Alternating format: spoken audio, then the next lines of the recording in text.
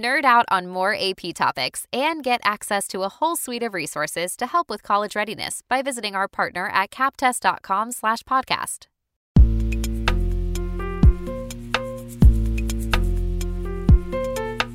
Welcome back to Barron's AP US History podcast. In the last several episodes, we explored historical thinking skills that you'll need for the AP exam. Now we're going to discuss skill number 5, making connections. What do you think it means to make connections? That is, when you're thinking like a historian. Take a moment to consider.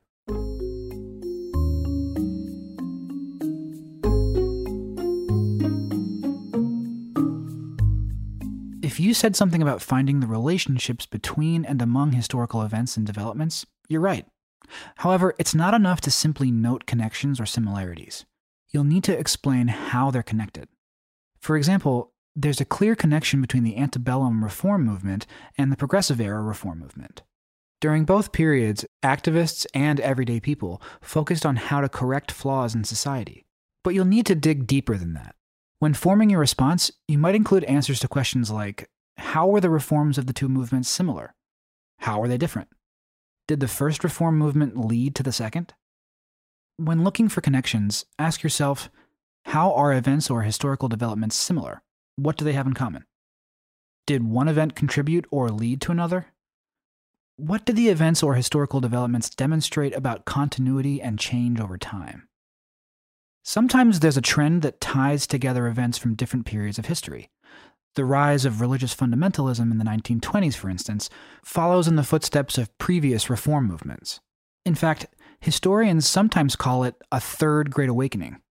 Remember, the first Great Awakening happened in the 1730s and 1740s, and the second happened in the early 1800s. Both the Second Great Awakening and the rise of fundamentalism in the 1920s increased activism around social and political issues. The Second Great Awakening inspired a host of reform movements, from abolitionism to prison reform. The fundamentalist movement of the 1920s also included social activism, but for strikingly different causes: anti-immigrant sentiment and the Red Scare. Both the Second Great Awakening and the rise of fundamentalism in the 1920s included campaigns against alcohol. So, will you often use the skill of making connections on the AP exam?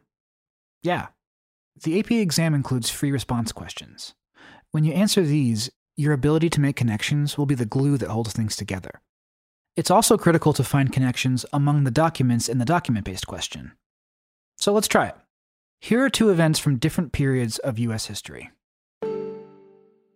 Event number 1. The first Pilgrims landed at Plymouth in 1620.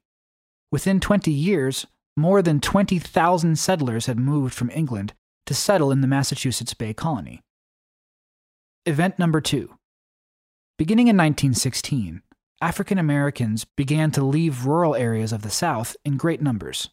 They resettled in cities in the Midwest, Northeast, and West. The so-called Great Migration lasted for several decades.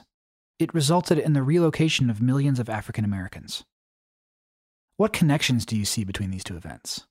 Take a few moments to come up with some ideas.